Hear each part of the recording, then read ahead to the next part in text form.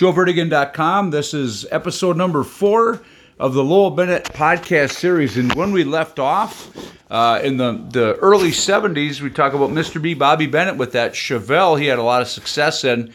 Lowell Bennett's career, actual racing career, started in 1976, and you were like the third person to race that Chevelle. Lowell, talk about how that deal all went down. All right. Well, Dad had great success with the Chevelle. And, like I had said in the earlier podcast, the Camaros were really coming to be. So Dad wanted to build a new Camaro. So in 1975, my dad started building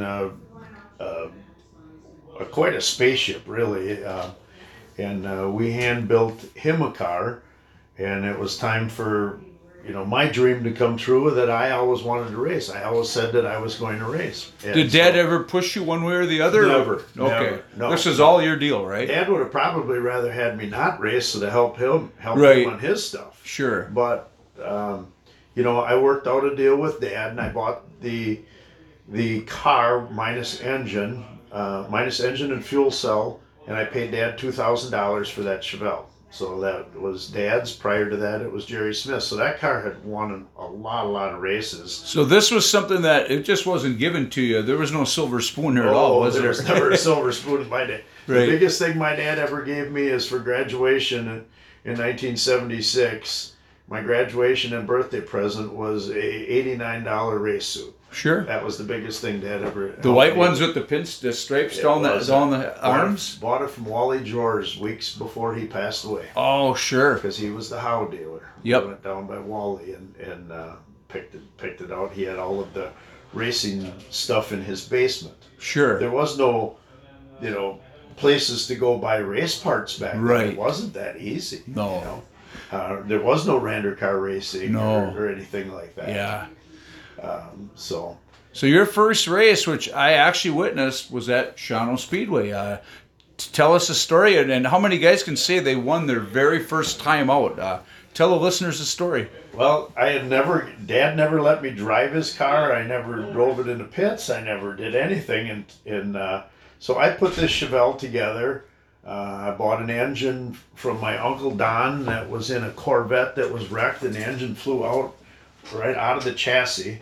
And so I had Lynn Blanchard freshened the motor up for me, and we put a different set of heads on it, and we put that in the car. So that was a steel-headed 427. So it weighed quite a bit more than the nice aluminum-headed motor that was always in the Chevelle. I just couldn't afford that kind of an engine. Right. So we put the car all together. We finished it. This would have been April of 1976. And basically, it wouldn't be for the last minute. We'd never get anything done. I finished it the day of the race. Sure. So we finished it up, and Dad had a double-deck hauler, so we put my car up on top. That's another story there. I remember standing watching you guys load it, and that created a bunch of onlookers, didn't it? It did, because there wasn't anybody had anything like that. Dad had used the hauler for hauling street cars. And it was quite a task to get a stock car up on top, because the stock car was too wide for the ramp, so it had to hang off about 6 inches off of one side. Yeah. And you had to basically drive it up there, and it wasn't real easy. So you had to drive onto the truck and then up onto the second story. Yeah. And but we got the car to the track, and I had never got to hot lap it or anything, and it was time for qualifying, and the engine was missing a little bit. The float was overflowing, and so we went out and qualified it. And lo and behold, I qualified it for the back of the first heat. So we weren't, there was 5-6 cars that were slower than us. Sure. And back then, those heat races probably had, I'm gonna say, 8 cars in them or so, because right. I remember that first year that I raced, there was nights at Shawano that there was 50 or 60 cars. Right. And so we get into first race, and we're coming around for the green. I'm starting way in the back, and the green flag drops, and we go into the first corner, and I thought to myself, why is everybody going so slow? And they're all kind of following each other on the bottom, and there was nobody running up top, and so I just put it up on top and just started passing cars. Sure. And 5, 6, 7 laps later, I find myself up into second place. Sure. And a guy by the name of Jerry Running, he had a Kinkai Suzuki car. Number 64. It was blue and red. Yep. And he got out in front, and I thought, how am I going to catch him? And boy, I just focused, and I had to win that race. I just had to. Right. And I was catching him. And I was looking down at the temp gauge, and the water temp was getting hot, and it was up to 230. It was up to 240, and I'm right on his bumper for the pass. And I'm looking at the temp gauge, and I'm looking at him, and I'm thinking, I got to win this race. Right. And I passed Jerry, I believe, on the last lap, and won the first heat. Wow. And so won the first heat we ever raced, overheated the motor, and wrecked the head gaskets in it, but I won the first race. What did that pay back then, 1976? $60. That's not bad. Actually, it was $62. Sure. They paid off of the per point. Sure. So paid $62. Wow. And unfortunately, I didn't get to run a semi because in those days they had just gone to 14 car features. They were 12. Right. And I believe it was 14 car semi. Sure. So that left quite a few guys going home. It was, there was no bonus money or a bonus race or nothing like that. There wasn't. Wow. And I can remember even some races when there was, they divided it, most of the time they divided people by 4 heats. Sure. And if there was more than 4 heats of cars, and sometimes there might have even been 10 cars in a heat, if there was more cars than that, then they ran them in a bonus race. Sure.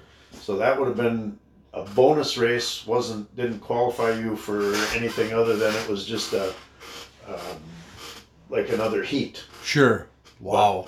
But so that first year, did you, obviously you raced more than Shawano, what other tracks did you run? Did you try the pavement at Kaukauna for the first time that year? I ran them all. You did? I don't know how I ever afforded to. I mean, my paychecks were $87.66 a week. Sure. Where'd you work when you worked for my dad? Okay. Yeah, rebuilding cars. Sure. So, it wasn't easy. I mean, everything was hand-me-downs. I'd buy dad's used tires. Sure. I bought a lot of used parts from Lynn Blanchard. Oh, sure. And I remember buying bent wheels from Jerry Smith that Jerry had bent up, and I'd heat them up with a torch and straighten them out. Sure. And that's what I had money for. Right. And so my second race that I went to was at De Pere.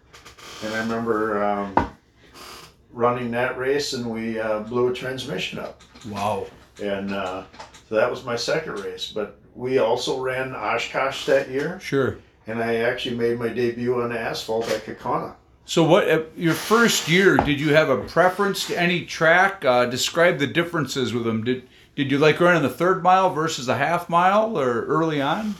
You know, as an excitable kid that I was at that time, and just, it didn't matter to me. Sure. I mean, it was a racetrack, and I was there, and I was, I liked them all. I guess I really, I liked Oshkosh, believe it or not. That little track and my big heavy Chevelle compared to the Camaros, I was still able to compete fairly well. Right. At Oshkosh. And I remember making a feature and lining up next to Roger Paul for a big feature there. And boy, I was really proud of myself, That's an accomplishment.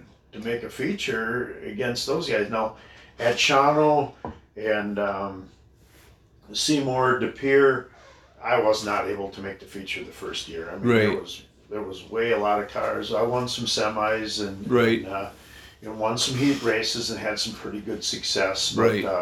The engine was holding me back a little bit. I didn't have the nice aluminum heads and stuff like that. Right. It was a matter of what you could have afforded at the time, right? Correct. Now the second year.